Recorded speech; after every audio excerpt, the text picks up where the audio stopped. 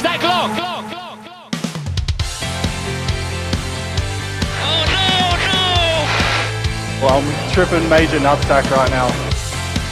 Oh, send it! Welcome to the world of winning.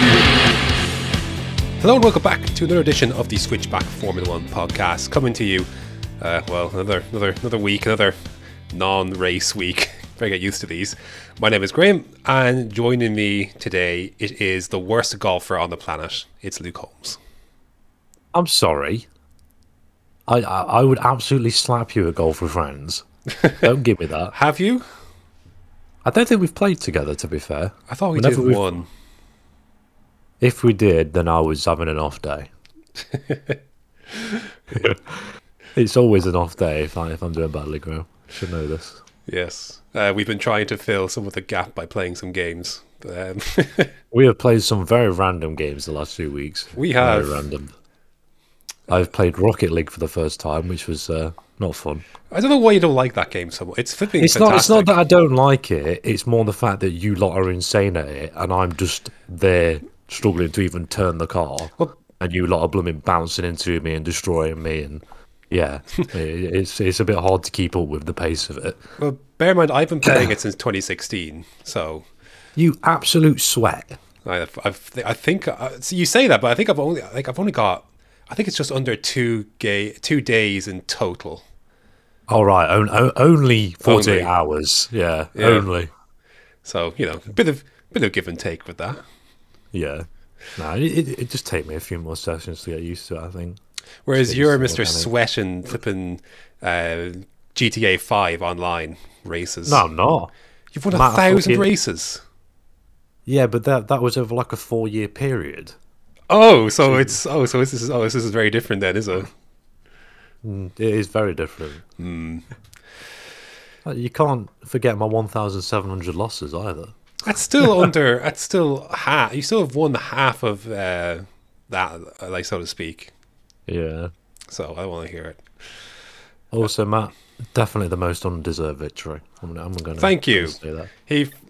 Man tried to claim he didn't take me out, and it's like you clearly have. I was very upset, and having seen the footage, I feel vindicated. Yes, I was like, yes, he's done that on purpose. So thank you, Matthew, for that. Anywho, we're back with another podcast. I'm hoping this one will be shorter because there's not a lot to get to, and we'll get into what we're going to get into. Yeah, we'll see. We're going to get into what we're going to get into in a moment, but there's one major bit of news over the week, and it was the Aston Martin announced the departure of CEO Otmar Szafnauer. So leaving with immediate effect. Aston Martin, I'm reading from racefans.net and Keith Collentine. Aston Martin confirmed, this is back on January the 5th, so just under a week ago, that Szafnauer, quote, has left the company and his role at Aston Martin cognizant Formula One team. He's left the company and his role at Aston Martin will be managed within the leadership team until a replacement is appointed. And they go on to thank him for his past 12 years, and they mentioned that he will undoubtedly take on a new challenge or new challenges. So alluding to the fact that possibly he's not done in F1. And then Aston Martin went on to say about how they are fortunate they've got strong groups of individuals and will take their time in announcing a new team structure, etc., etc. The focus of the team is currently on preparing the most competitive car possible for the start of 2022. So, another little note at the end here. Of course, we covered it at the time, but did you feel when Aston Martin hired Martin Whitmarsh that was the sign of something more with Szafnauer, or do you think this has been coming for a little bit?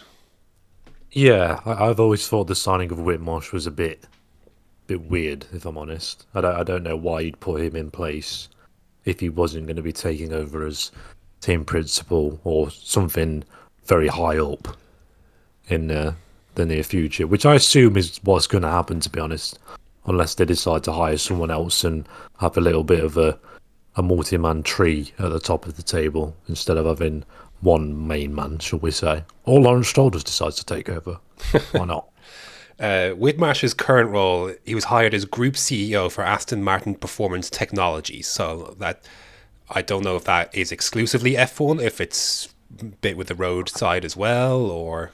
That's media jargon, I think. That's just for another role. That's just another words for he will be team principal, but we're just going to call him something else for now. And he's going to sit there until Otmar decides what he's doing. Of course, this added fuel to the fire because back in November, early November, Jonathan Noble of motorsport.com reported that Szafnauer seemed to be set for a shock switch to Alpine. This was a surprise at the time. And the words at the time, Aston Martin said at the time, it's speculative conjuncture. We couldn't comment on it, therefore. And then Alpine also said, look, the rumours are, we're not going to comment on rumours. And then Szafnauer cleared, well, I guess kind of cleared, just saying there was media speculation. My Aston Martin team communication staff correctly issued a spokesperson statement to the effect that rumours linking me to the Alpine F1 team are merely speculative conjecture and that they would not therefore comment further, he wrote on Instagram. However, since the rumours have now been sensationalised on certain websites, creating a spiral of misinformation, I've taken the decision proactively to confirm hereby that the rumours are pure media speculation and not based on fact. That was in November. Now, he might not still join Alpine, but it didn't really diffuse, his future and if the possibility of him leaving, perhaps. Yeah, it didn't do anything of that kind, really. And I wouldn't be surprised if he's at Alpine. It wouldn't surprise me at all. This is the man that said, oh, we're not signing Sebastian Vettel, and then ends up signing Sebastian Vettel. You know what I mean? Yeah. I will take what he says with a pinch of salt until I see him go to like a different series or somewhere else completely. I'll be very surprised if it's anywhere else other than Alpine, and if it's in F1. Yeah, like he's been around F1 since 1999, I believe. So he's been around for a while in various other teams and roles and the such. Obviously, most prominently here at Racing Point / Aston Martin. Did you feel it was only a matter of time?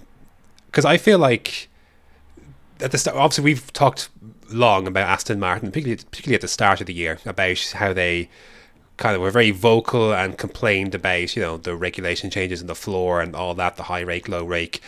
It always felt like those comments were, from Stroll, but Szafnauer had to be the mouthpiece, and I always got the feeling that he wasn't particularly comfortable being, speaking Stroll's words, so to speak. Yeah, I got that feeling as well, to be fair. I'd be in this. I wouldn't want to be in that situation either. I'd want to be sort of have Stroll as a silent partner and do the talking behind the scenes, if you catch my drift. And Szafnauer does all the talking for the team itself and then discusses things behind the scenes with Lawrence Stroll. But as we know, he doesn't do things like that. And I assume he's basically seen how poor they've been, and he's decided, unless Otmar has decided to leave off his own bat, that someone has to go and things need to change. Yeah, that's a bit we don't know, is whether he left of his own accord or if he was, I guess, let go. I think it might be a bit of both.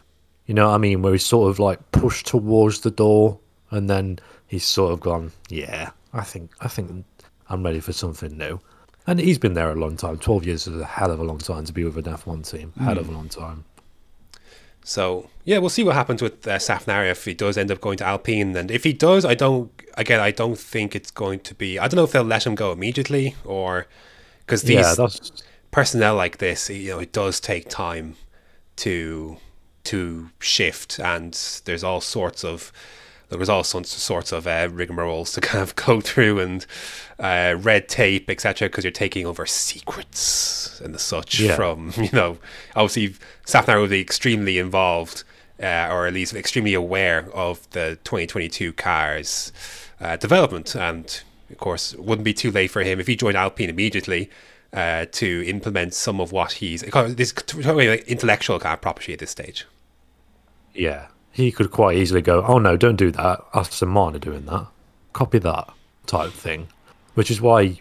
How long did James Key get when he transferred from Toro Rosso to McLaren? Was it like a year of garden leave? I feel like he only started in 2019, and I think he was announced in 2017. I'd have to check that, but...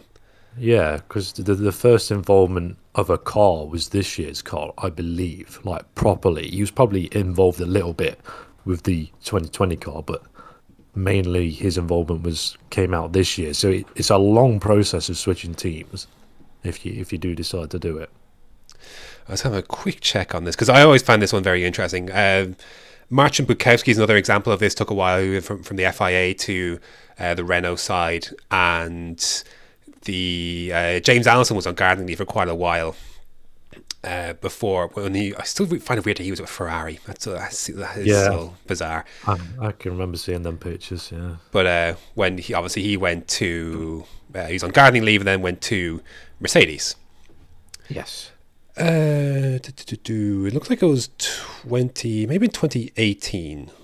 Yeah, but started work in 2019. Yeah. So before we move on, prediction of where Szafnauer's going to go and who's going to replace him at Aston Martin. I think it will be Alpine. There's no fire without smoke. Is that the expression? Or is no smoke without fire? That's the one. And look, Jonathan Noble is fairly well sourced. Wouldn't be surprised if that was how it went, and I wouldn't be surprised if he joined, but obviously couldn't do anything until maybe 2023. And what was the second one? Who replaces him? I think they're confident they can hire. I reckon they'll try and hire from within, and it wouldn't surprise me if it was with Marsh. I think that makes sense, and I think that seems like the most logical choice, right? If they're hiring from within, that seems. Unless he's got the experience, right? He's the one. I don't really know personal in that team, to be fair, but he would be the one standout candidate for me. Yeah, he's the one with the racing experience. Yeah, but there is also people like Squirrel on the market. Yeah, I'm sure that would be an interesting trade. You have Squirrel, we'll have Otmar. That would be a very, very strange switch. I wouldn't be surprised if Stroll stepped into that role himself, but he'll be in the car in 2024. You watch. It's got to squeeze an all Stroll lineup. He'll be building the car, racing it. Yeah, he'll be doing everything. So yeah, what do you think? Same kind of thing. I'm the same as you. Yeah, if it's not them, then I'm pretty much. I don't really know, if I'm honest. Like you said, the rumours for Alpine are very strong, and I'd be very surprised if he went anywhere else. Yeah, and you were describing earlier, with that, the possibility of Aston Martin kind of doing it by committee is not too dissimilar to what Alpine are doing at the moment.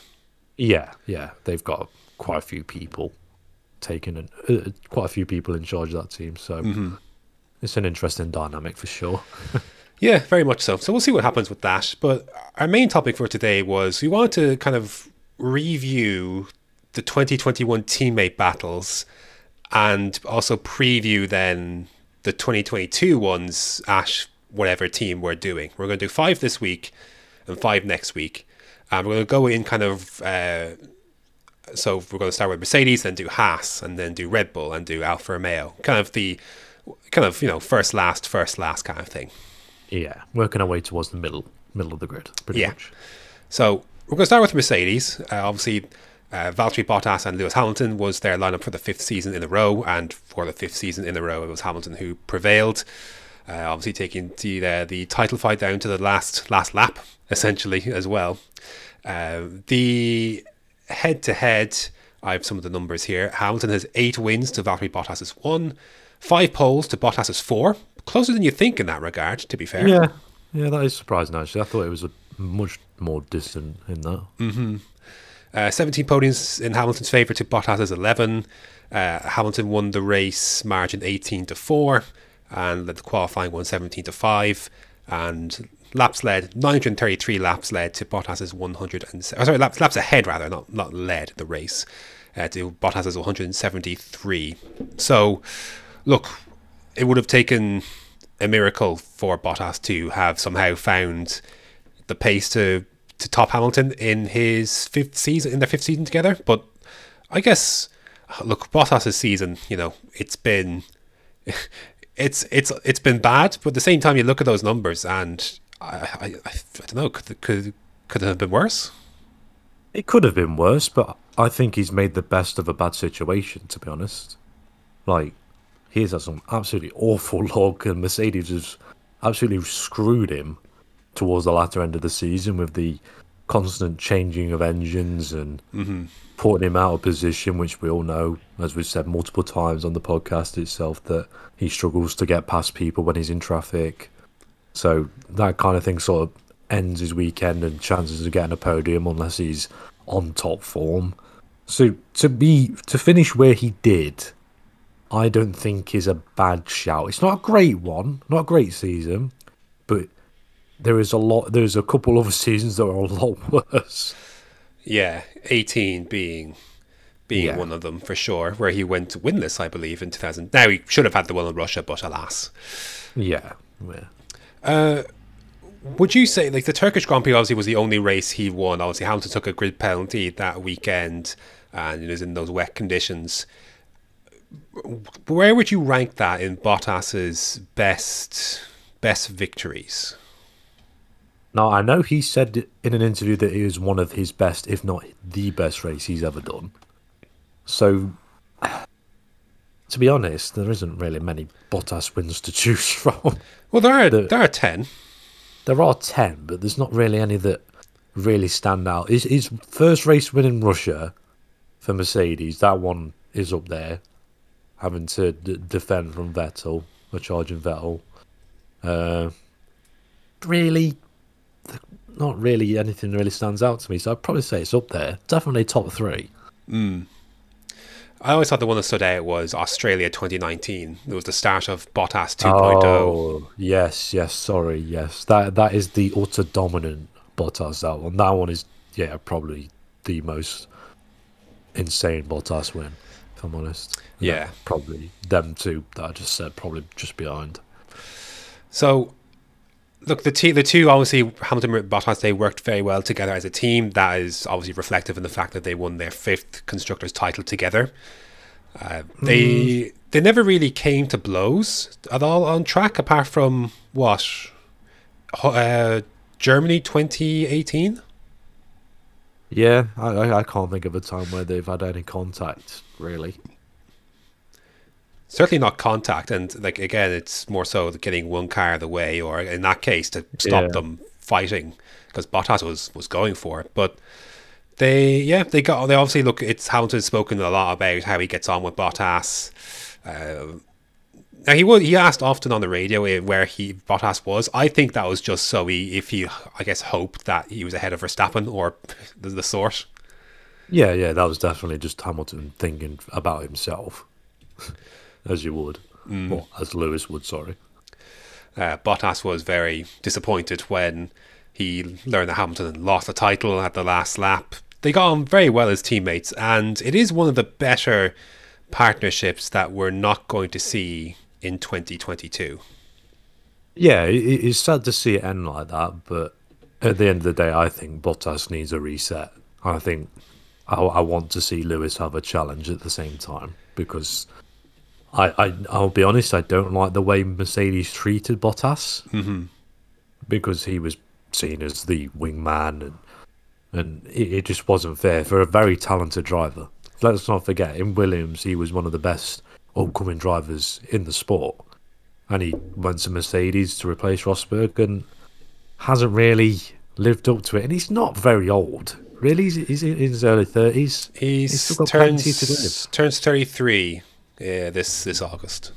He's still got plenty to give. Yeah. And that is something that people need to realise. And I hope he proves that next season. Yeah, I think he could have a redemption year next year, because I think people have...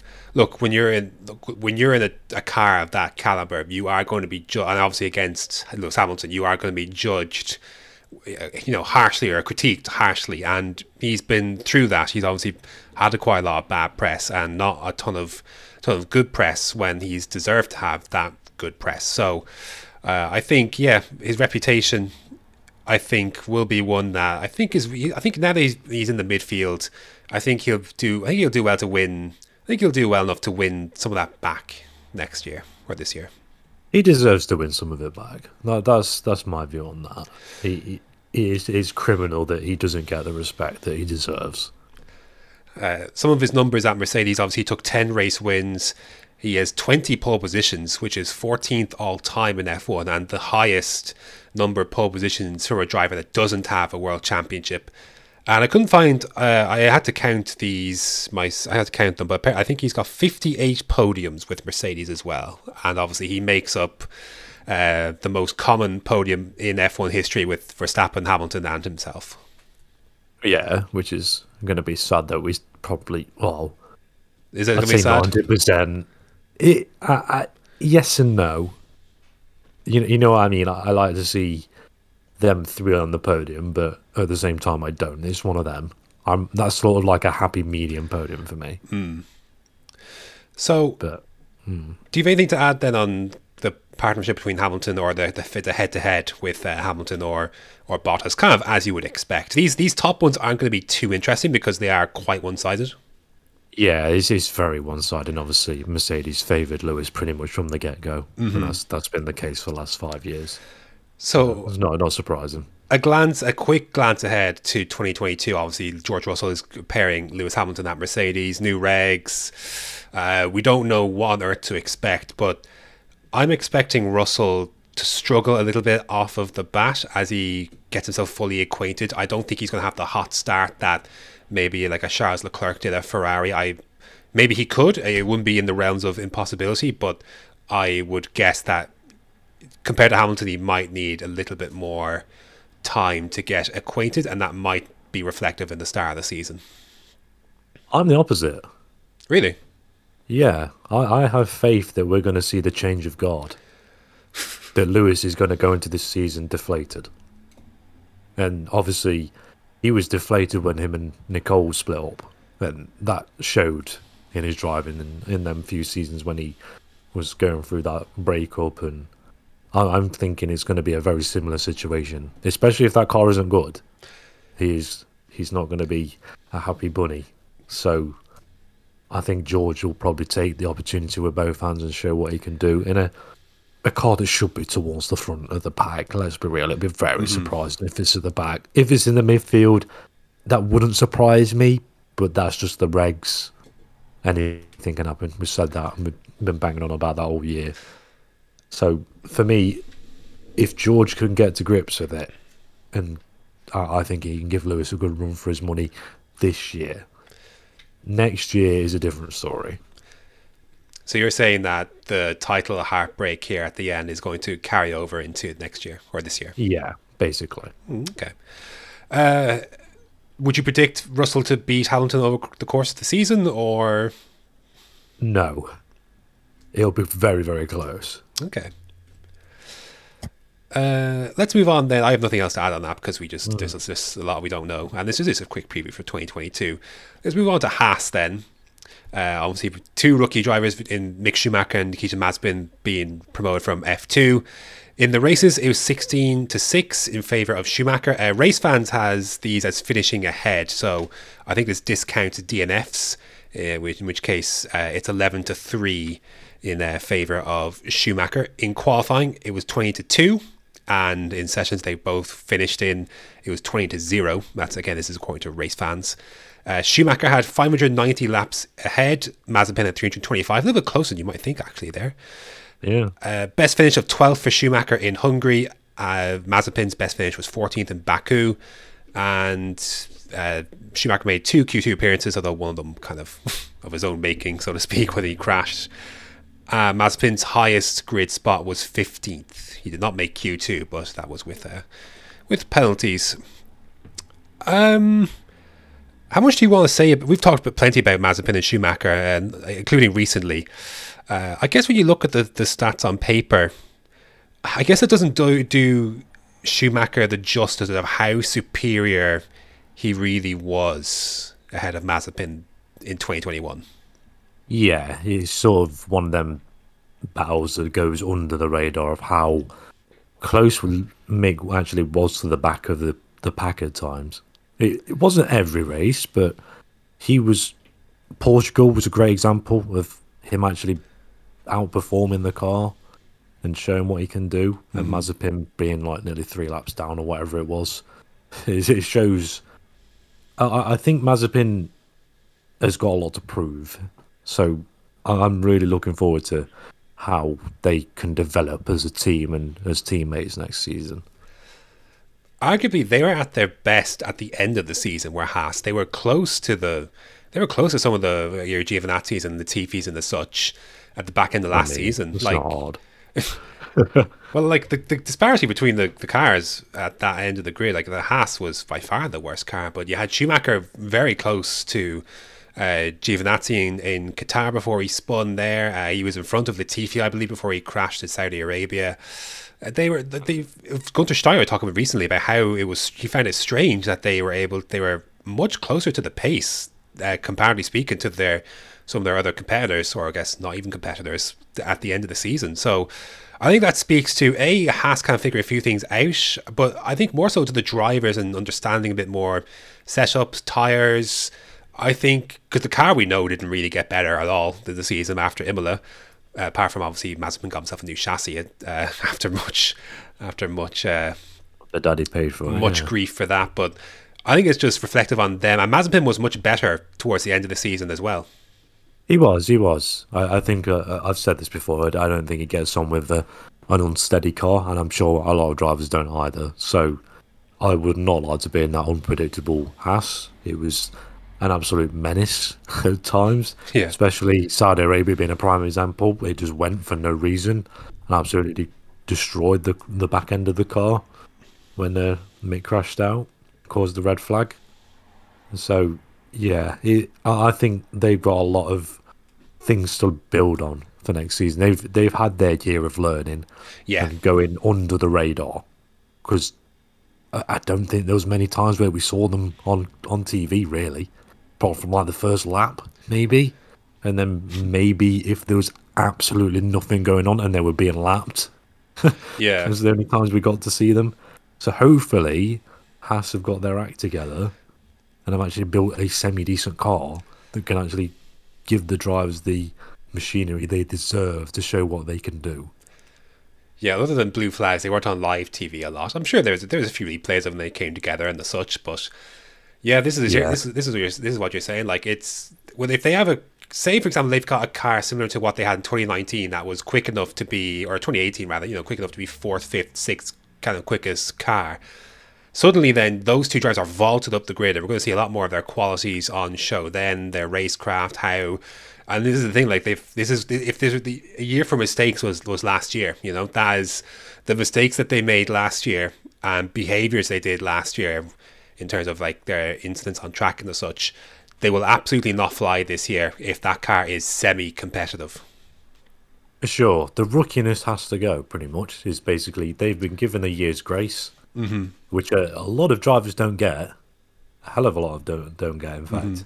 Which it sort of is a con and a pro in a sense, because obviously they've wasted a year doing absolutely nothing in terms of getting a decent reputation in the sport, but they've got the year under their belts that Guan Yu Zhou won't get, pretty much, unless that Alfa Romeo is absolutely shite. But let's be real, it's not going to be as bad as that Haas. No, I'd find it hard pressed unless they get it always wrong. Yeah, that would be very funny. So with 2022 in mind, what's your expectation? We kind of talked about some of our expectations here in terms of, they can't be making these mistakes. Schumacher, I think, is going to acquit himself very well, I think, this year, regardless of how competitive that car is. I think he did so this in 2020. I keep saying this year, but of course it's not. It's last year. It is the new year. Yeah. He acquitted himself very well last year in 2021.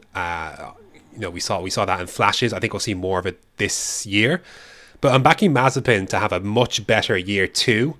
Again, he ended the season pretty well. I was just thinking about this earlier. Like, again, Mazepin, yes, he is in F1 by, obviously financially there's a lot for Haas to gain for him being there. But, like, Mazepin was a better driver heading into F1 than, say, Lance Stroll was. Like, that you cannot convince me otherwise. Mazepin was a quality driver in F2. A bit reckless and a bit dirty at times, but underlying pace was there. And I'm backing him to kind of rediscover some of that now that he's got year under his belt, I think he'll be much improved and closer to Schumacher this year. Yeah, I agree with that. I think that's spot on, to be fair. He's more talented than what people give him credit for. He is not just... Yeah. He is a pay driver in a sense, but he's a pay driver. He's still a top pay driver in the same regard. He is one of the better ones. He is not a Samaya from F2. He will get you the results if you give him the machinery to do it. Now, it might be the wrong way sometimes, but he will give it his best go. He's very passionate. I will give him that. I'm going to give you an over-under on the constructors' positioning of Haas next year. I want you to say over or under on it, and I'm going to set it at.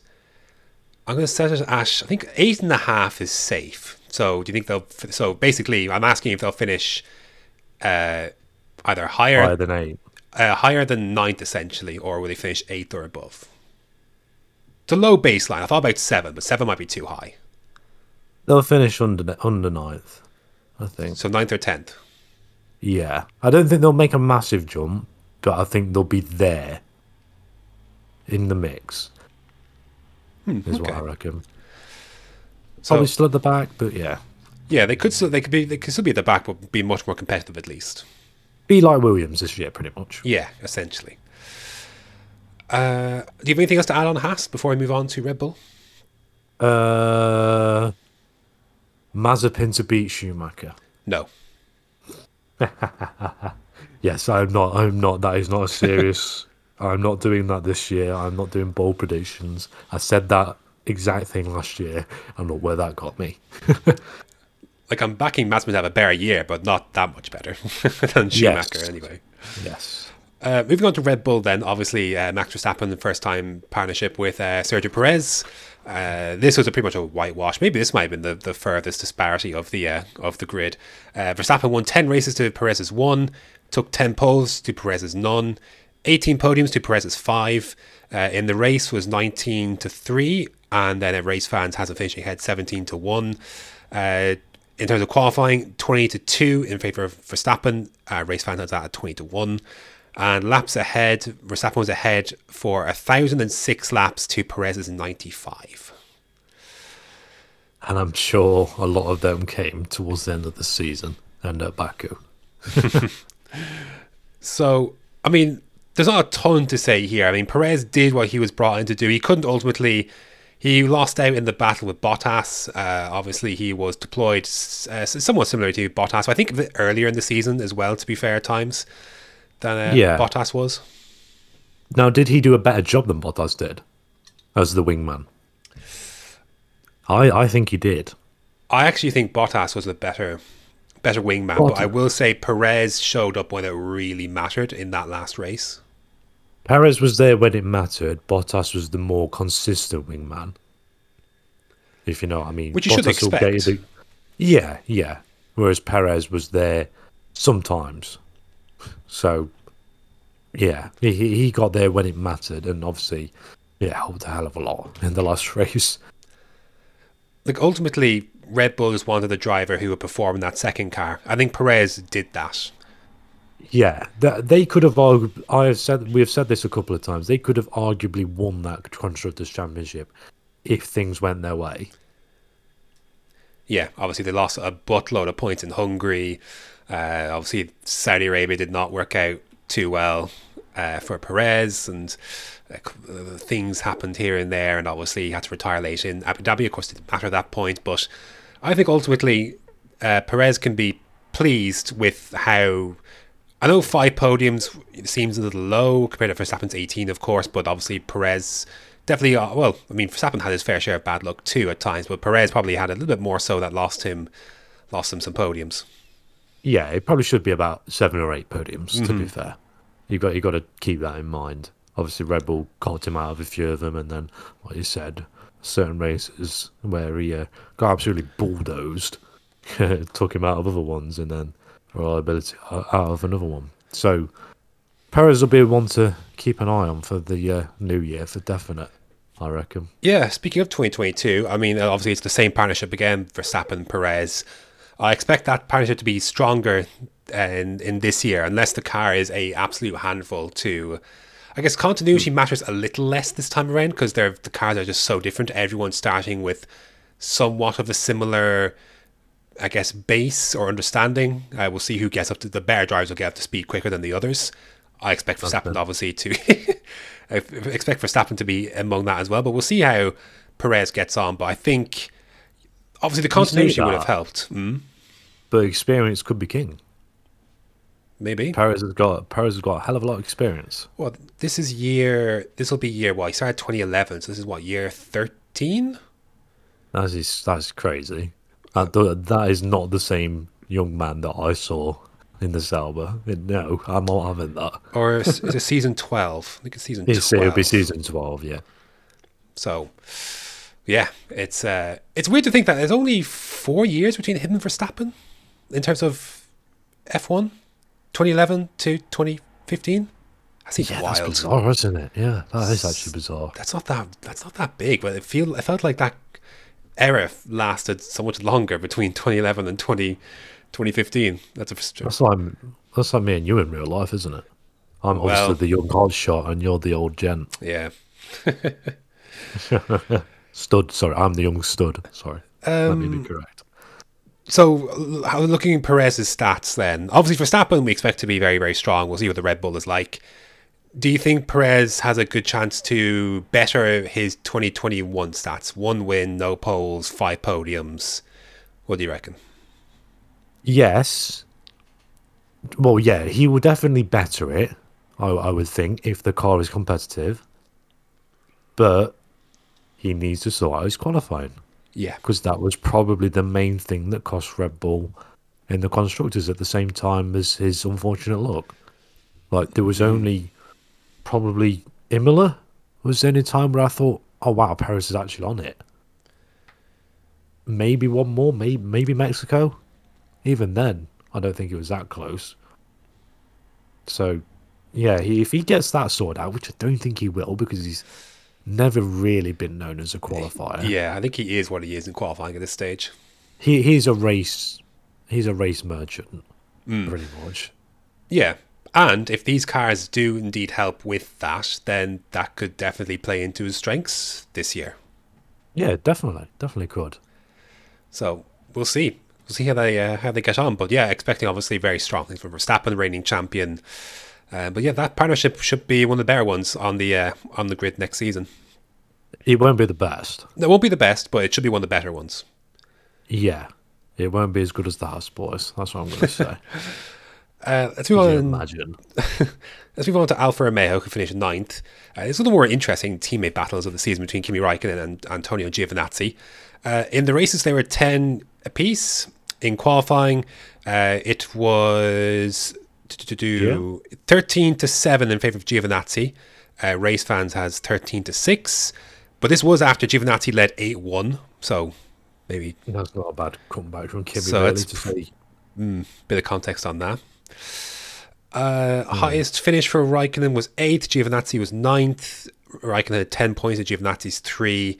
Giovinazzi had the better qualifying. Qualified 7th. Raikkonen's best was 10th. And Raikkonen led he was ahead for 658 laps to Giovinazzi's 400. I thought you were going to say 4 then. I was going to say, Jesus Christ, how is he even considered?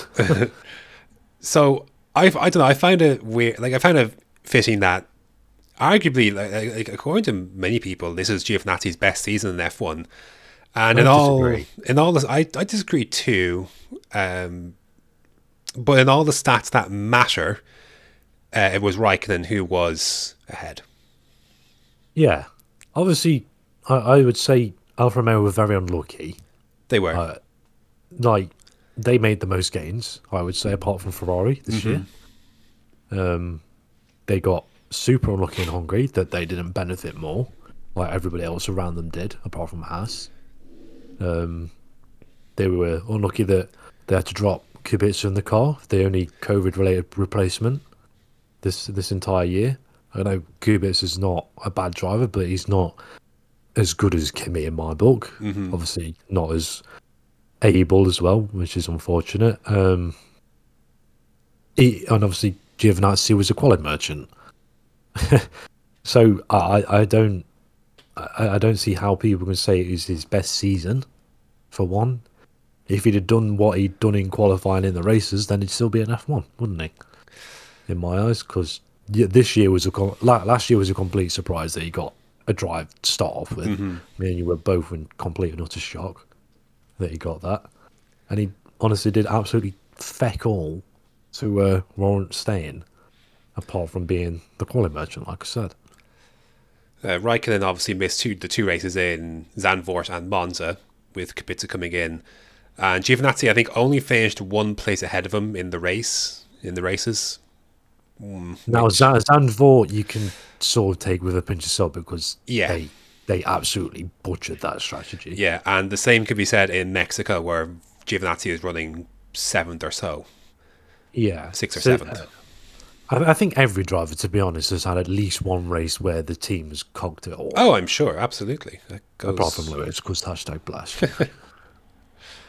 In terms of, obviously Giovinazzi qualified better, but obviously failed to really capitalise. Obviously, Italy, Monza was a pretty rough one in that regard. Obviously, came together with Sainz, and that one went away from him. But yeah, and obviously there was a situation in Turkey where they had Ocon on the no stop in front, and they asked for Raikkonen to switch, or to him to switch positions with Raikkonen, didn't oblige, and they probably lost out on a point that day with Raikkonen not being able to, obviously he was stunted by a few seconds behind Giovinazzi, who wouldn't budge. I thought, generally speaking, those two got on quite well, to be fair, even despite some of the, reluctance on track from, Giovinazzi's side. They did make contact in Portugal on Raikkonen's side. That was an unfortunate... That was quite a funny one. DNF, yeah, kind of early in the season, that. Other than that, it was... You say they get on. They do. They are probably they get on the best out of anybody on the grid. Yeah, it's strange, isn't it? Especially outside of F1 as well. They are always... I've seen countless pictures of them together, which is very strange, because I would take Kimi as a very closed-off person. But it seems with Giovinazzi, he seems just to hit the spot and have a decent relationship with him, which is fantastic. It is, yeah. It is one of the more odd kind of relationships in F1 that is up there for sure. Of course, we're going to be... Imagine... Go on, sorry. I was going to say something stupid. No, please, I welcome stupidity. I was going to say, imagine telling your kids this is Italian Jesus. Probably could at that age. Yeah, they definitely could. So one of the tighter kind of battles on track, again, like you said, they didn't have a lot of luck in terms of... it was less so the points they lost and more so the points Williams gained, mostly at Hungary and Belgium. That kind of screwed them. Yeah, they got screwed in a sense, but in the same sense, Williams made their own luck. They made the most of it, for sure. Yeah, basically. They took the opportunity when it came to them. And previewing 2022, obviously they've got a brand new lineup with Valtteri Bottas and Guan Yu Zhou. Obviously, you'd expect Bottas to comfortably edge that battle. I think Zhou,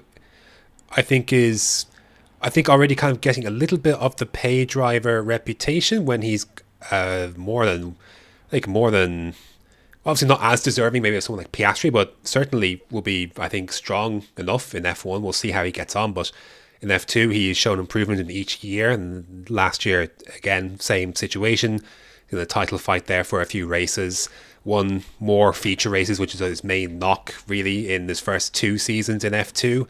His qualifying was better this in 2021 as well. So I think he's made good improvements to get to where he needs to be heading into 2022 with Alfa Romeo. I think he'll do pretty well. Obviously not as well as Bottas, but I think he'll do well.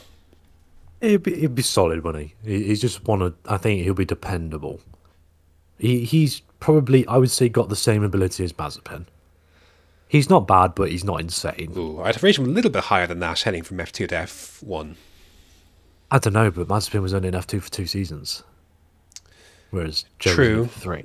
True. I know that might not be down to him completely, but Joe did seem to take a little bit longer to get the consistency going, which might be something that he's worked on and got better at, which I hope he's sorted out, because it'd be nice to see him consistently giving Bottas a good run for his money. Yeah, absolutely. And it'd be nice just to see someone new having a good go and show him that they're not the pay driver that he's being perceived as, which is slightly true, but it's not at the same time. It's very different circumstances, I think. Mm-hmm.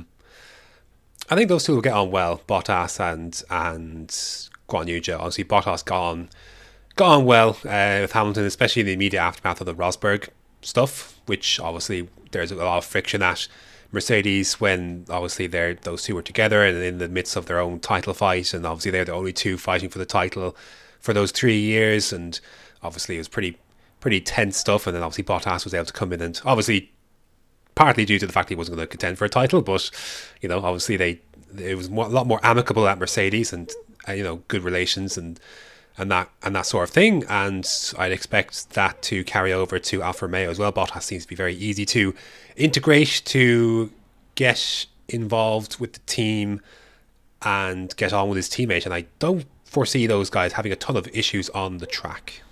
Yeah, unless they make contact, that is probably the only time Bottas is going to kick off. Mm-hmm. Bottas is a very calming presence, I feel.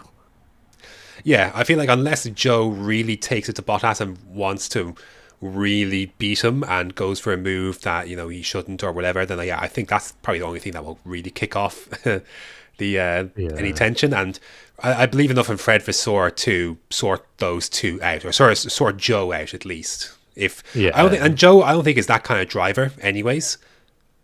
No, I've never had that impression. No, so I don't foresee it being an issue.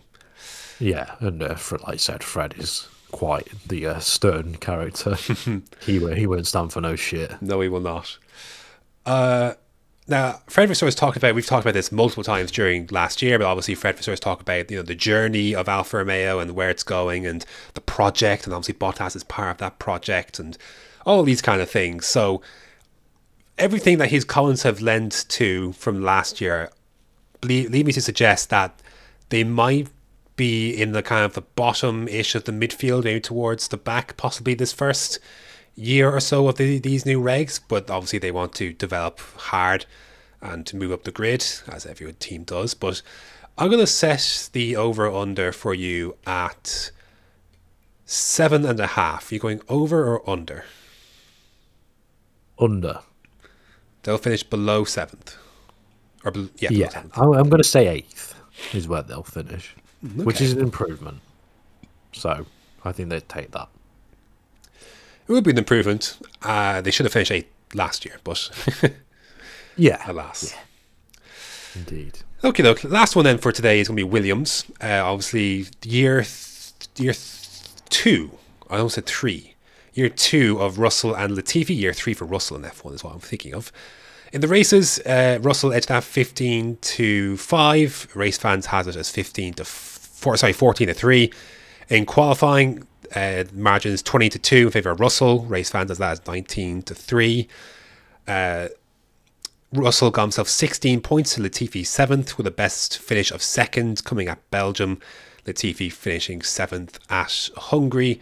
Russell's best qualifying, of course, was 2nd at Belgium. Latifi's was 10th, I think also at Belgium. And Russell led 909 laps to Latifi's 186.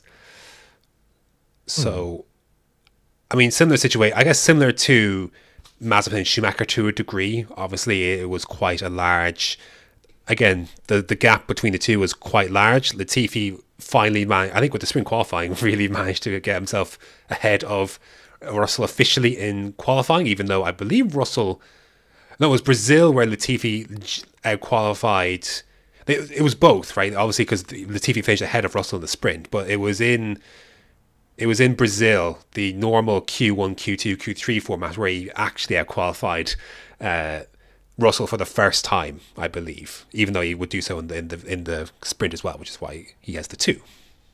Yeah, that was it. So at least he was able to shed that from his I guess reputation. But look, I mean, Latifi, he was, when he scored points, the thing I kept wanting to see, because his points, the majority of his points were very circumstantial. Well, in fact, all of his points were very circumstantial, with Hungary, and of course in Belgium, we got the 1 point there for the red flag. But the thing I wanted to see was, how can he follow this up?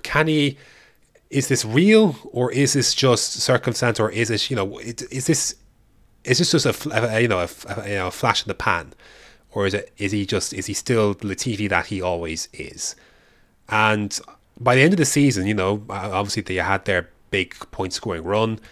By the end of the season, I couldn't help but feel like I was just watching the Latifi that I know him to be. Well, yeah, right. There was literally 2 races where he did something. I don't think that it might have even just been one. Like he was good at Monza, to be fair. Yeah, there was definite improvement this year. There was, I would say, but not enough. Mm-hmm. Like, he was battling with a Haas at one point. Oh, yeah. Probably no. In fact, he finished twice. He finished behind it in Portugal. Yeah, and obviously the whole last race scenario was because he was battling with Schumacher. And I think he may have been behind Schumacher when Schumacher spawned in Qatar. I'm not sure about that, but yeah, or close, or very close to. Very close to that. Close. Mm-hmm. I just think he's got a lot to prove next season against very tough competition.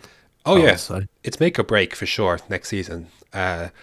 You say that though, but it is though. It is, but see, money talks is what got him a 3rd season. It will not get him a 4th unless he shows improvement. That's the difference between 2 years and out, like Van Dorn, and getting an extra 3rd year like he has this year. I don't know, man. I just think Daddy's got too much money in the team for him to lose his seat.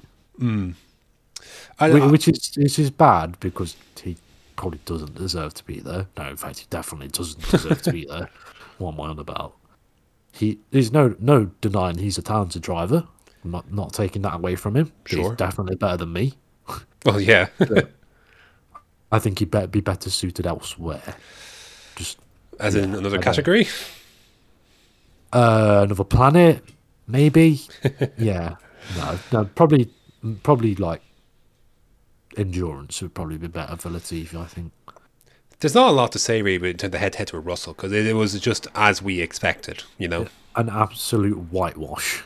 So rather than focus on that, when we look to 2022, obviously he's got Alex Albon as a teammate. Obviously Albon, a year out of the sport, on the sidelines with Red Bull, contributing to their efforts there as Verstappen won the title.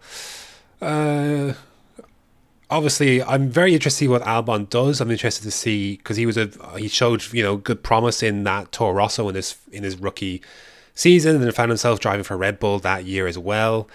And then obviously 2020 didn't quite go to plan against Verstappen there. But I guess we're going to find out if this is the kind of area Albon belongs in, or if again, because he was the 3rd best of that 2018 F2 driver crop to come up in 2019 with Russell and Norris. I didn't think he was particularly F1 ready when he came up. He had a good showing in Toro Rosso, and then a strong enough showing in the Red Bull towards the end of the season. I guess we're going to find out how much F1 material Alex Albon is properly this season. Yeah, I think he was rushed, and that set him up to fail in F1. Certainly our top team, for sure. Yeah. He needed a year or 2 with Toro Rosso before he got dumped in the hot seat, and he didn't get it. And that, obviously, I think the pressure got too much for him, and obviously it just never went away. I think it snowballed, for sure. Yeah, Richard, for sure. It just got worse and worse and worse the more results he couldn't get. Basically, yeah. The expectations got higher and higher and higher, and he was just going backwards. When in reality, he should have still been with Toro Rosso and maybe been considered for a seat this season rather than a couple of years ago. And conversely, Now, Gasly should have been, just left. held a little longer. Yeah, pretty much. So I am very intrigued to see how he gets on in a completely, what's the word? Non-toxic environment, I want to say. Because I think... Well, certainly not now. Yeah. He would... I think he was left to pretty much stew at Red Bull. And being dealt the hand he was dealt and having to sit there for a year and watch from the sidelines wouldn't do my morale any good. And I'm hoping that Williams sort of give him the helping hand. I think he's one of them drivers that needs to be babied. Needs an arm round him to guide him the right way. And I think Williams are the team to do that. Maybe mentored might be a better way to... Yeah, but to you know exactly what I mean. Yeah. Like, I think he's in the perfect scenario. yeah, a, much. a team down the grid, and there is a said mentor in place at Williams. He has a consultancy role. It's Jensen Button. Yeah, who is one of the best to have. And Button has said he's hoping to be, with the team a bit more this year. Yeah, so he won't get that. Yeah, he won't get that support or advice from Latifi the way even like a Mick Schumacher has gotten from Vettel. And they're not even the same team. But I think this is the perfect environment for Albon. I think he will thrive away from that Red Bull stable because it's very high pressure. Even at Toro Rosso, if you don't perform, obviously you still have Franz Tost or Helmut Marko on you as a Red Bull young driver. But I think at Williams, I think they'll embrace him, they'll welcome him, they'll give him the support he needs, and I don't think he'll feel as much pressure as he will have at certainly Red Bull, but even Toro Rosso at the time as well. And I think obviously look, F1 is for pressure. You know what I mean? Like it's you're going to always be pressured in F1. That's just the nature of it. But obviously it's almost tenfold in that environment, and some people are able to deal with that, some aren't, and maybe Albon falls into that latter category. And I don't see him having an issue outperforming Latifi in his first year at Williams, despite being on the sidelines for a year. He drove the F1 car plenty of times last year, so he's not completely rusty. No, I think he's just a more talented driver, full stop. Yeah. Not the most talented driver, but he's definitely got an arm and a leg and an entire body over Latifi. So I think this would be a very interesting team to watch. Because obviously Williams are on, I would say they're on the rise. Not so much an insane rise, but they're definitely going in the right direction. Yeah, it's been trending that way since 2020 as well. They've obviously reduced the gap, even if they weren't able to, score any points. And they should have scored points in Imola in 2020, but alas, they broke that duck last year. They finished 8th. I still don't know. Maybe it's just my old, the mindset of these old regs. I still find myself thinking that it'll be Williams, Alfa Romeo, and Haas in that 8, 9, 10 region. But I have to open myself up to the possibility that any one of those teams could be top 5 or 6. You're just never quite sure how it's going to break or who's going to grasp these rules better than some other teams.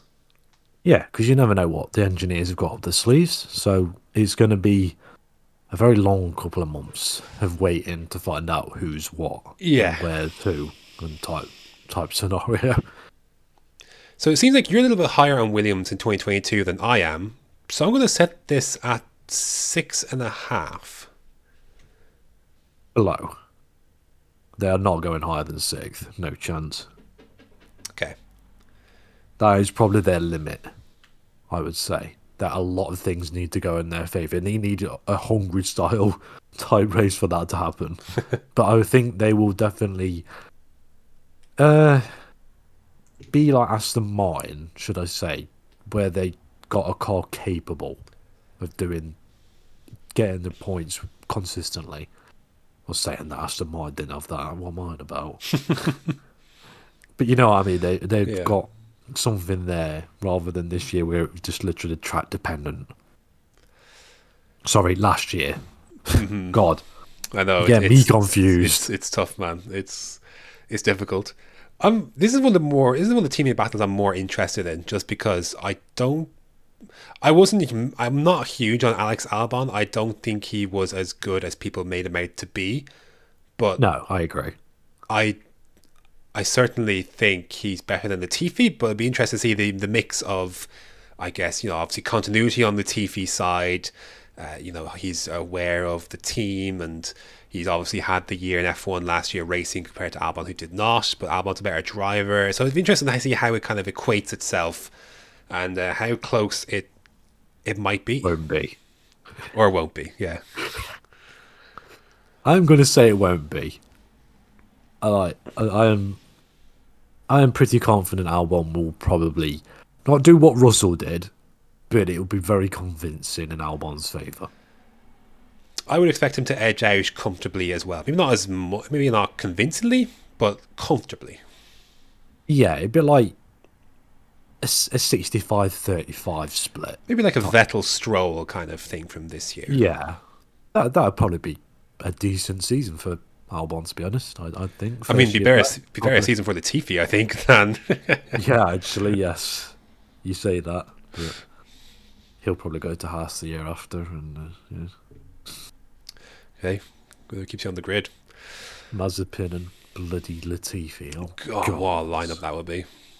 What a sensational lineup!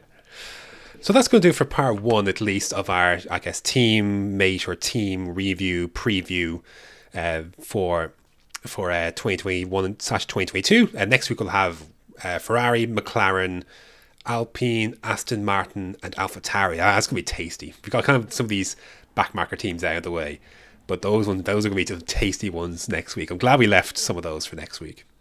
Yes, good job on the content, Graham. Yes, very well thought out. Content management, methinks. yes. Content management, that's brilliant.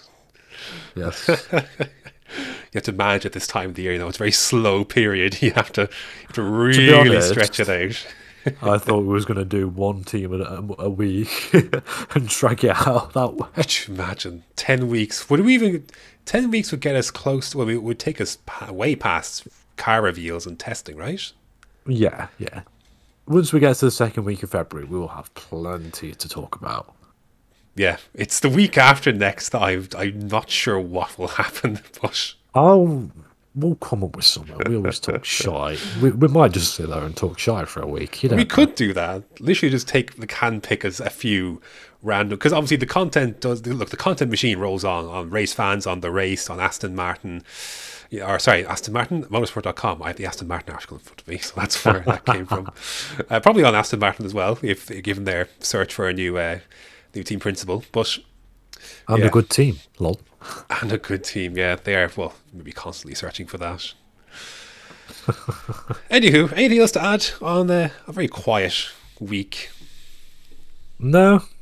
A very, very boring week.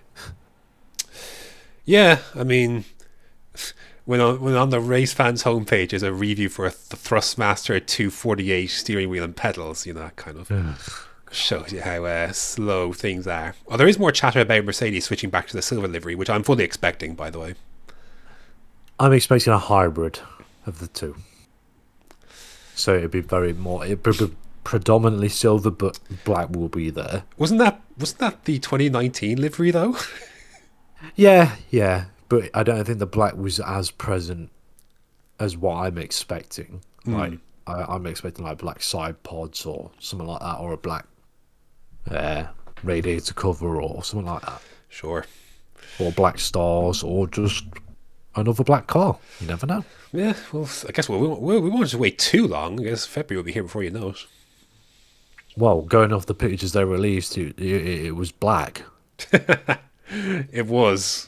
That's true. So we'll see. Yeah.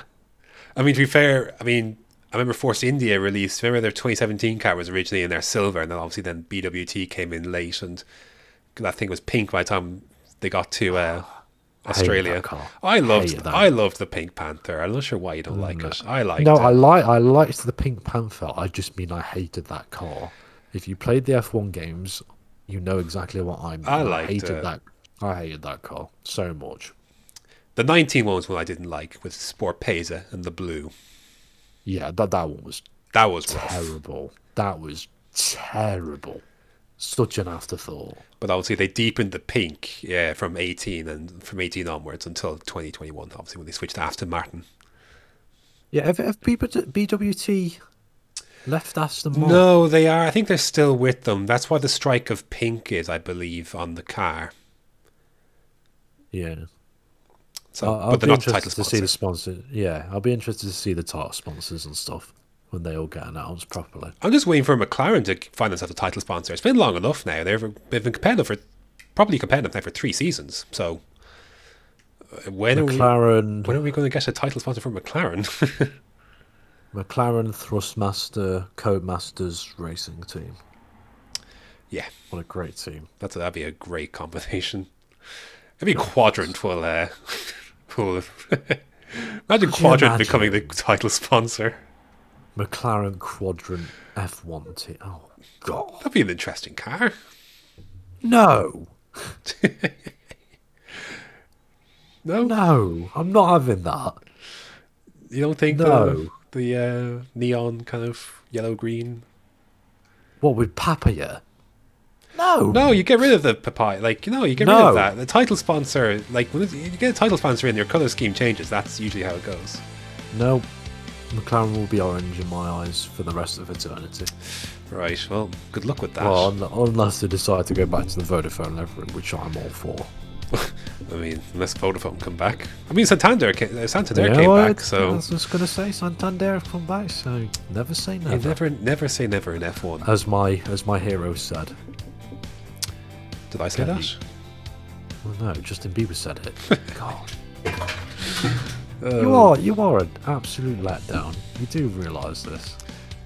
Oh. Well, on that note, that's going to do it for another episode of the Switchback Formula 1 podcast. I have been a letdown, apparently. I have been the motherfucking Lizard King. Oh, very good. And I thought about that at 6 a.m. this morning. Graham. That's me fucking proud. I appreciate that. And we shall see you next week. Sometime.